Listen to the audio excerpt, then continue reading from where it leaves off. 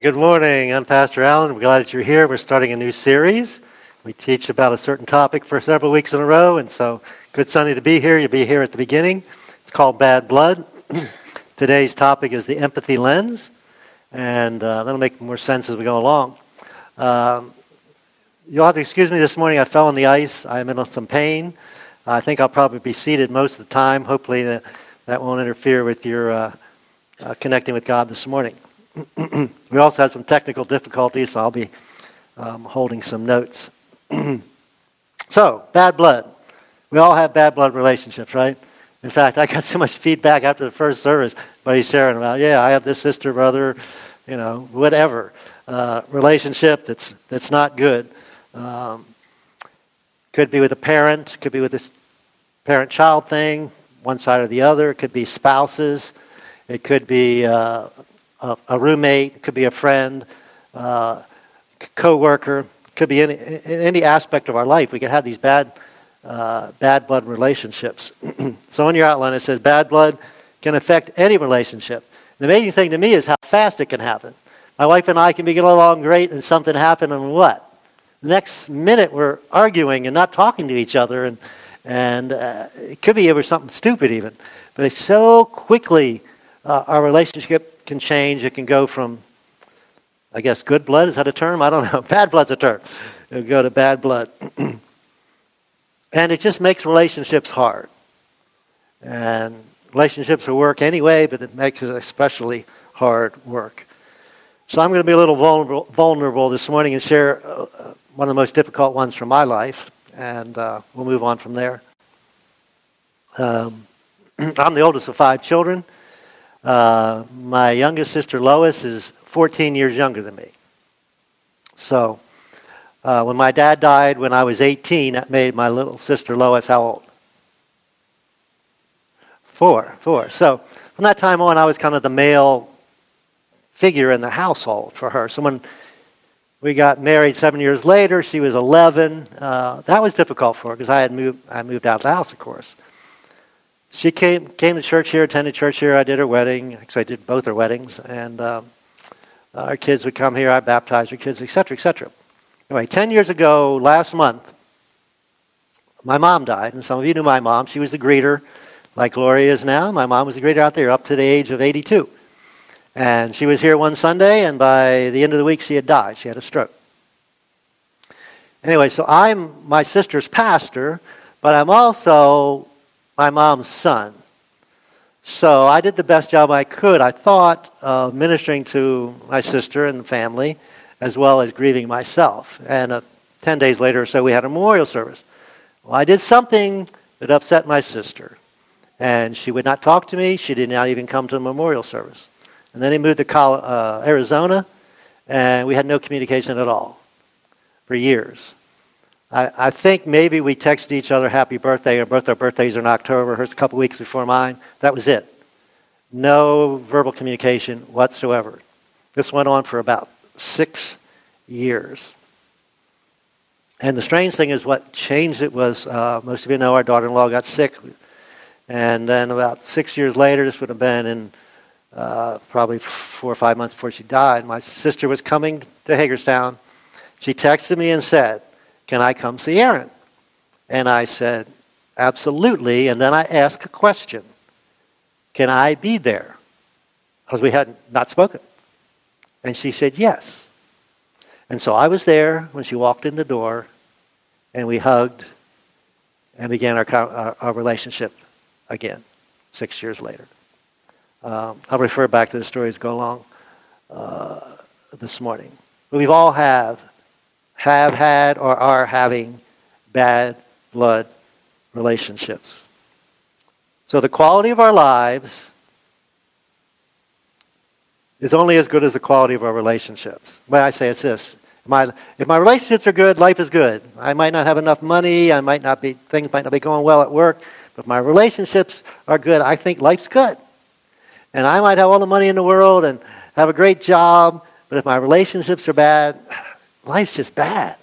It's not good. Quality of our lives. Our life is just worse when our relationships are good. And how do you handle that? That's what we're going to try and help you with the next couple of weeks. Put on your outline. Happiness comes from peace with God, peace with myself, and peace with others. Now, the interesting thing is here, the first two you can control, right? And if you're in a relationship with God, if you're a Jesus follower at this point, you've made peace with God. If not, we're glad that you're here. We say these teachings will help you with or without Jesus, especially today's. But it comes with peace with God. So if you have the peace with God taken care of, you can take care of that. Peace with yourself, that's between you. You might need some help, a counselor, whatever, but you can make peace with yourself and peace with God. But the hard one is which one?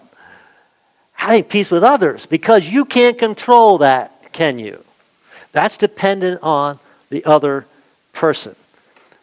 But to have happiness, the key is to have peace in those three areas of our lives. Now, you can have peace. This is kind of what we're going to drill down on this morning. You can have peace about the relationship, even without peace in the relationship, because sometimes it's not possible. And we're going to talk about that. You can be happy, you can be at peace, you can have joy, even though, in my case, for 6 years, I didn't have a relationship with my youngest sister.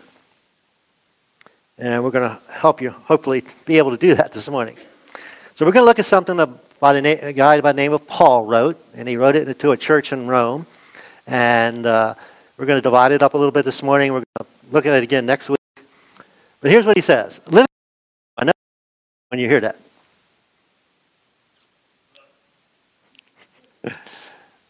Sounds good, right? Good luck with that one, though, right? This kind of pie in the sky thinking, you can be at peace with everyone. Paul, what are you talking about? Now, here's the fascinating thing. This Paul guy, he started out as a hater of Jesus followers. In fact, he had them arrested, executed, tortured, all this stuff. So he had bad blood with anybody that would call himself a Jesus follower, right? And then this amazing thing happened. He became a Jesus follower. And so you know what that point was? He had bad blood with everybody. Because he just made enemies with his friends, because now he switched sides, and he hadn't made friends with the Jesus followers. And if you read Acts chapter 9, it's fascinating.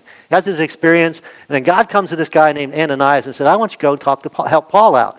And when you know what Ananias' response was? To God, thanks, but no thanks. I'm not going near this guy. That could get me killed. And God, in a vision, assured him it was okay and he should do it. And amazingly, he goes and helps Paul out. And then Paul goes down to Jerusalem, and the church doesn't want to have anything to do with him.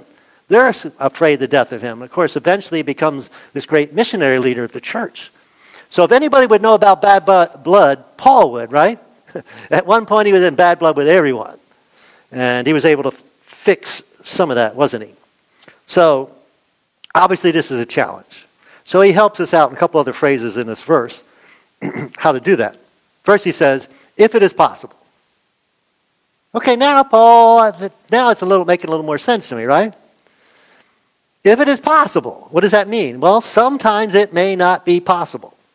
For me, for 6 years, it didn't seem to be possible with my sister. But it also means it might be possible. So if it is possible, if you can do it, if you can figure out a way to do it, do everything you can, we're going to see that in a minute, to see if it is literally possible to do. So there's two sides.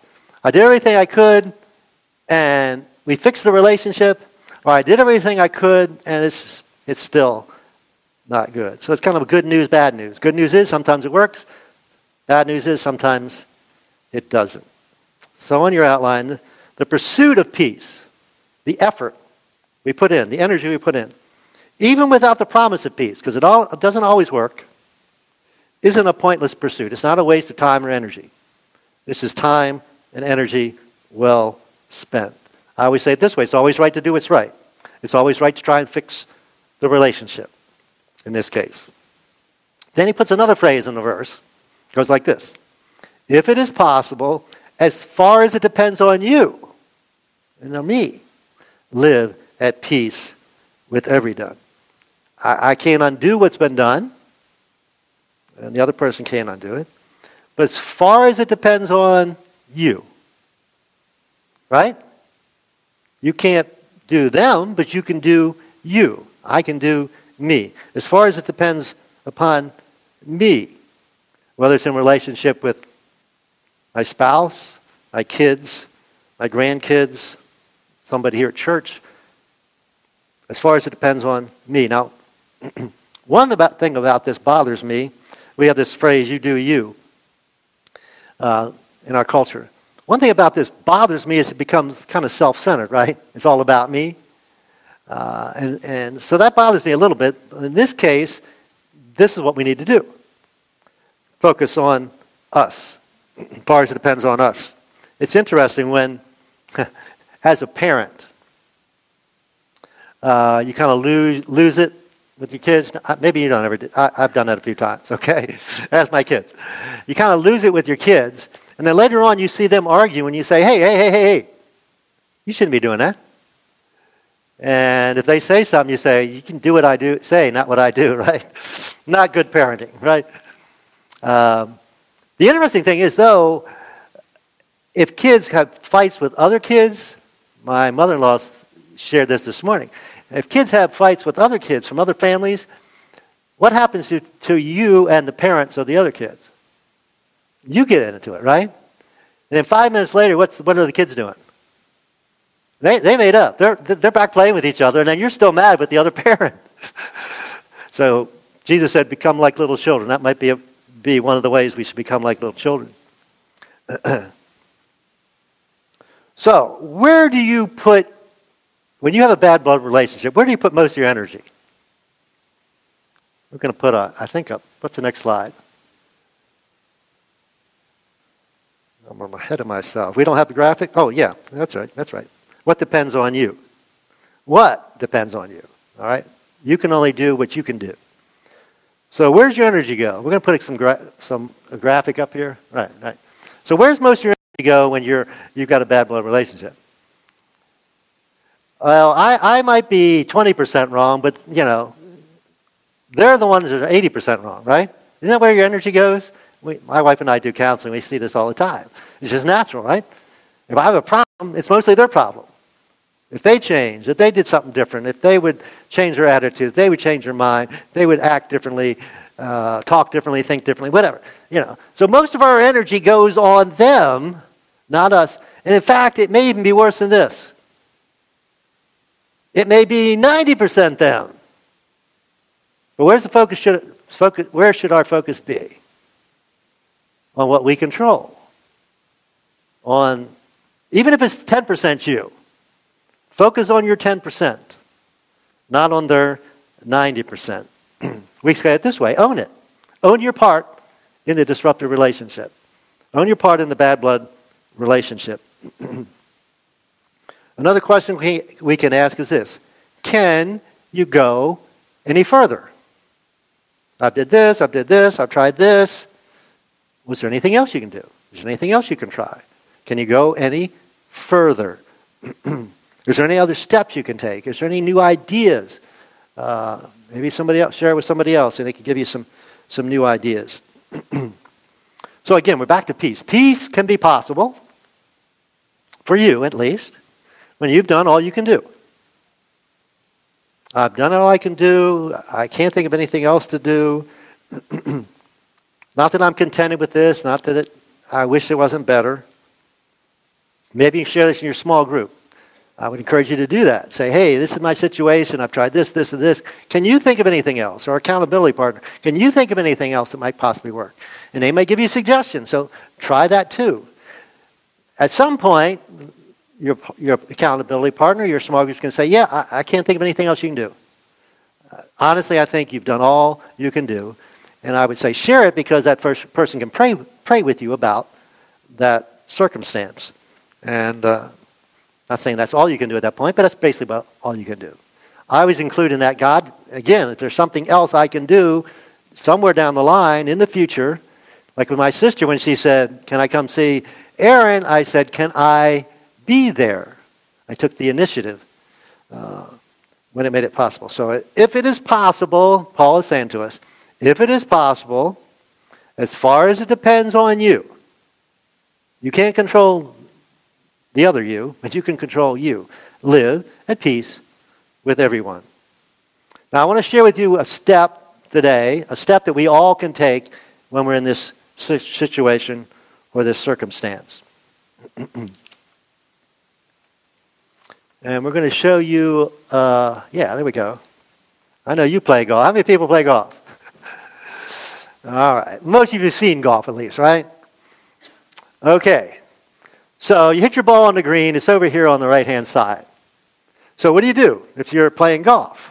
You go over there behind your ball, and you line it up with the pin, right? Okay? See how the green is running, the grass is running. So if it's sloped this way, I've got to hit it over here. So it's sloped. You've all seen this on TV. But what do the professionals do? I never did this. I wasn't good enough. But what do the professionals do at that point? They walk all the way around to the other side and line it up. Because you can see 80%, you can see 90% from one side, but there's always something you can't see till you get to the other side. You walk to the other side? Yeah, semi-professional. Anyway, okay. And you can see something you missed from the other side, right? It's a long walk, and if you're watching it on TV, it drives you crazy, right? Well, not people that love golf. That's the exciting part. That's when the tension builds. But for me, I was like, come on, get it back there and hit the ball, right? All right, so there's a long walk to the other side to see something that you may not possibly see. We've got a few graphics. All right, so there's me and there's you. We may not have a relationship. At one point, we didn't have a relationship, right? And then somewhere along the line, we have a relationship. We become connected. We have a good relationship, a healthy relationship, a growing relationship, a relationship that adds to our life instead of takes away from our life, right? But then sometimes something happens.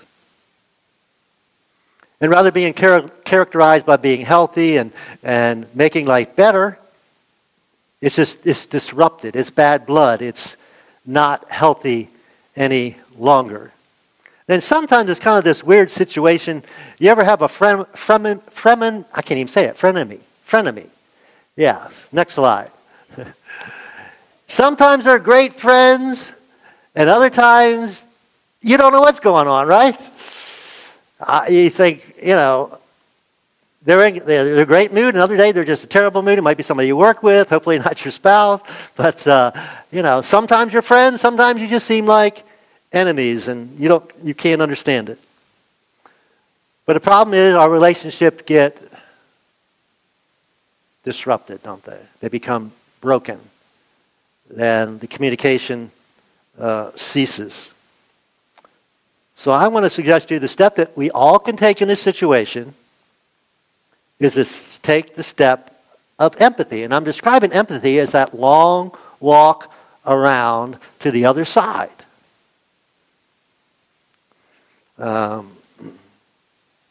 we have the video? Okay. There's a lady by the name of Brene Brown. She's got famous doing TED Talks. And one of her most famous ones is about empathy. But she's also going to be quoting for someone else, and we'll talk about that after we see it.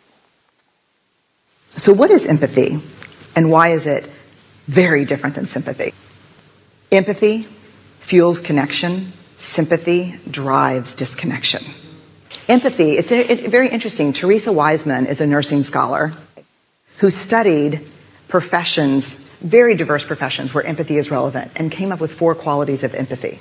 Perspective taking, the ability to take the perspective of another person or recognize their perspective as their truth. Staying out of judgment, not easy when you enjoy it as much as most of us do.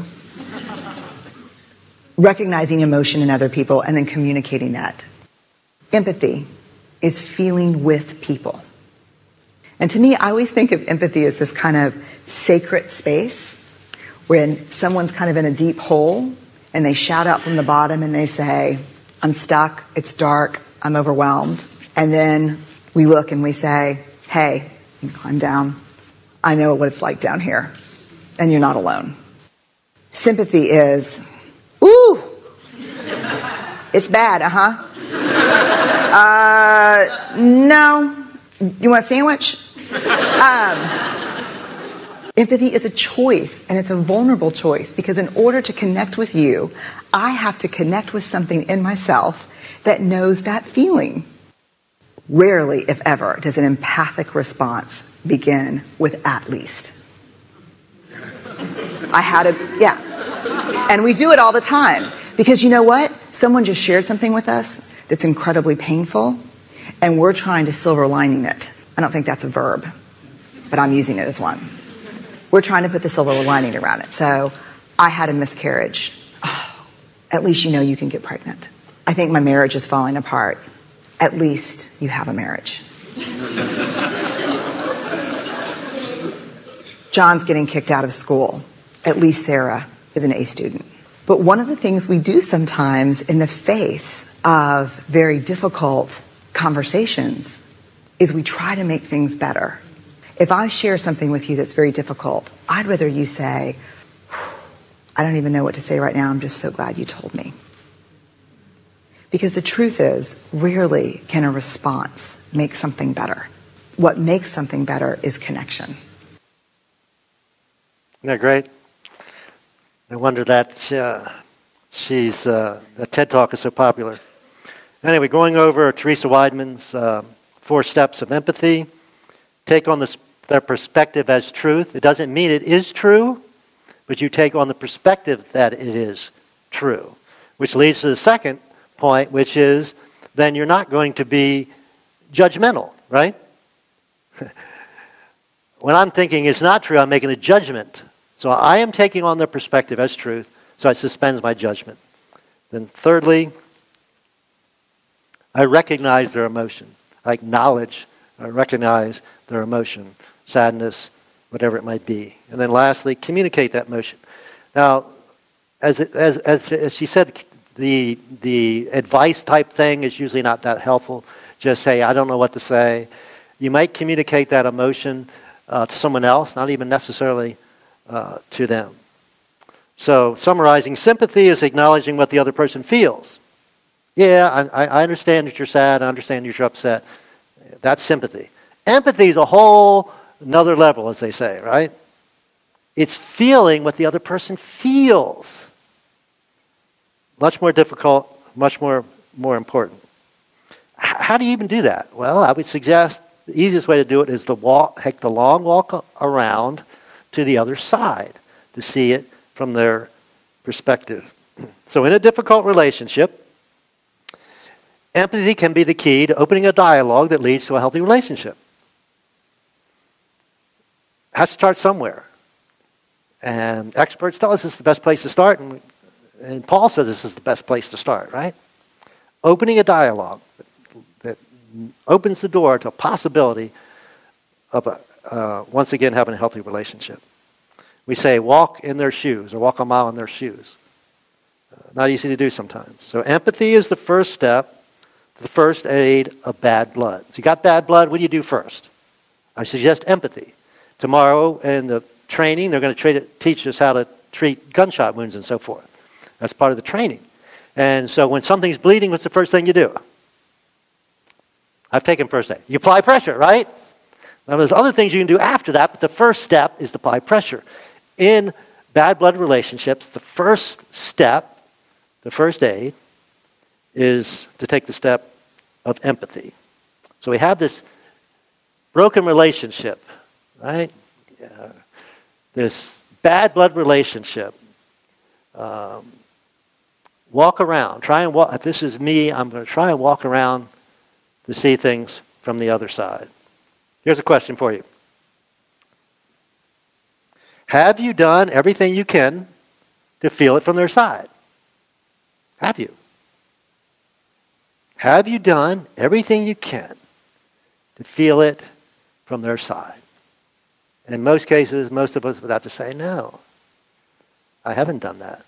Especially the folks that are married, this would really go a long way to helping those relationships stay strong and healthy, marriage relationships. Why is this so hard? Why don't we do this? Well, a couple of reasons. One, we think that this is giving them an excuse. And another reason is we don't want to. We just want to stay mad at them. We want to stay upset with them. And if I go around, I'm just going to have to lose that emotion that I have, that negative emotion I have. One thing you can discover when you do this is this. Often, this is kind of mind-boggling, but often it's really not personal. This just happened this week, I think. I can tell by her response that I would raise my voice in a situation. And I think I said, it's not about you, it's about the situation. I was frustrated in this situation, but she was the one that was there, that was getting the brunt of the frustration. So it wasn't personal. And we say it this way often, hurt people hurt people. And that changes my whole perspective. Because normally when in a bad blood relationship, that person's hurting me, what do? I hurt them back, right? That's just natural. That's what we do. But when I understand that they are hurting, I see them as somebody with a gunshot wound. And so I'm going to say, hey, straighten up for a gunshot wound? No, I'm going to say, what can I do to help? I'm going to provide first aid. So rather than pushing back or rather than attacking the person, I am going to come to their aid, to their side. I'm going to walk around to their side. Here's a question for you. Is it possible that their behavior has a logical explanation? And most of you guys that aren't getting along with your wife are going to say what? No, it makes no sense at all. Why are they thinking that? Why are they feeling that? I remember the first time my wife cried and asked me what was wrong, she said nothing.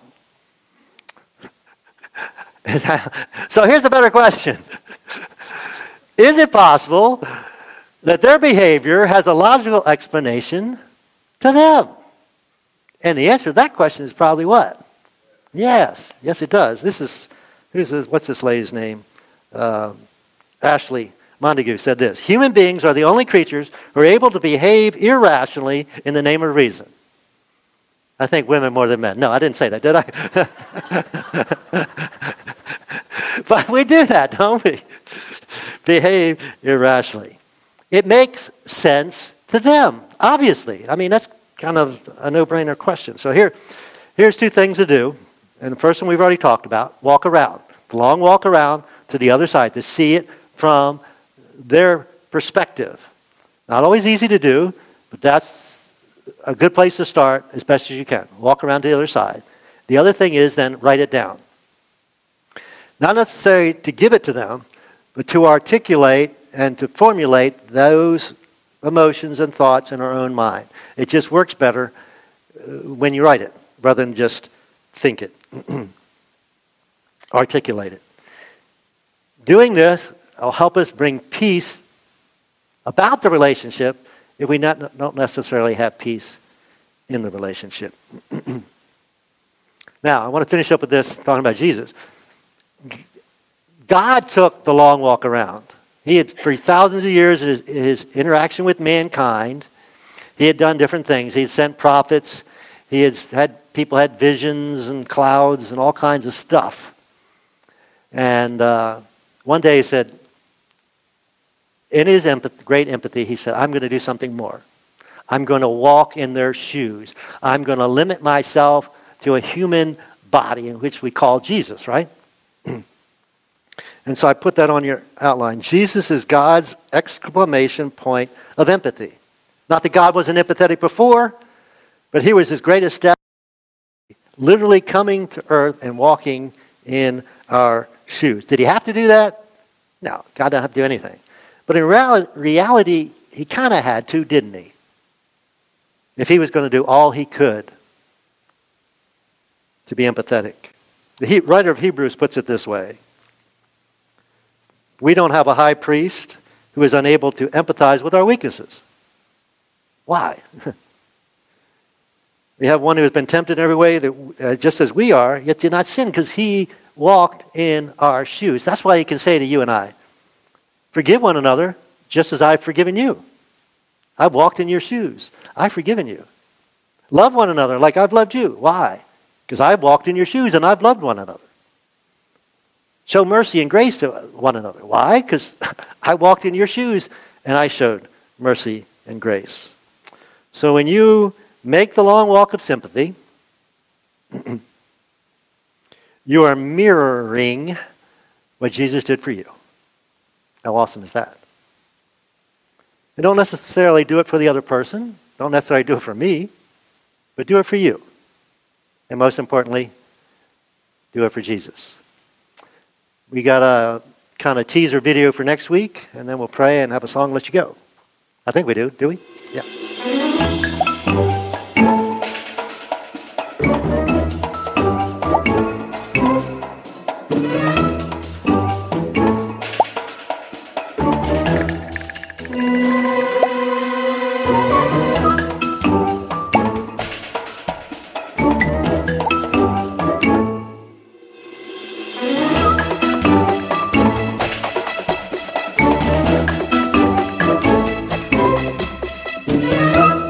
Okay, hopefully you can join us next week, and hopefully it's been helpful. Let's pray. Father God, thank you. We thank you for the fact that you did the ultimate act of empathy in sending Jesus here to earth to literally walk in our shoes so you can understand anything that we're going through. And I thank you for Paul's instructions to us to keep at it as much as we can, as long as we can, do whatever we can to live at peace with everyone, with the realization that sometimes it may just not work. God, I want to pray for probably everyone here that's struggling in some bad blood relationship. Husband, wife, parent, child, co-worker, whatever it might be. God, help us to literally practice what we talked about today. So we might have peace with you, peace with ourselves, and as much as possible, peace with each other. God, sometimes we don't want to. So I would just pray for the want to, because it's hard. But it's hard being in a bad blood relationship anyway. God, we thank you for your grace and mercy to us. And we pray for anyone that's maybe not a Jesus follower here this morning that sees the wisdom in doing things God's way, your way, Jesus' way. Says, hey, yeah, I want to start following. I want to step across that line. We'd welcome you to let us know about that decision. Thank you, Jesus. In your name we pray. Amen.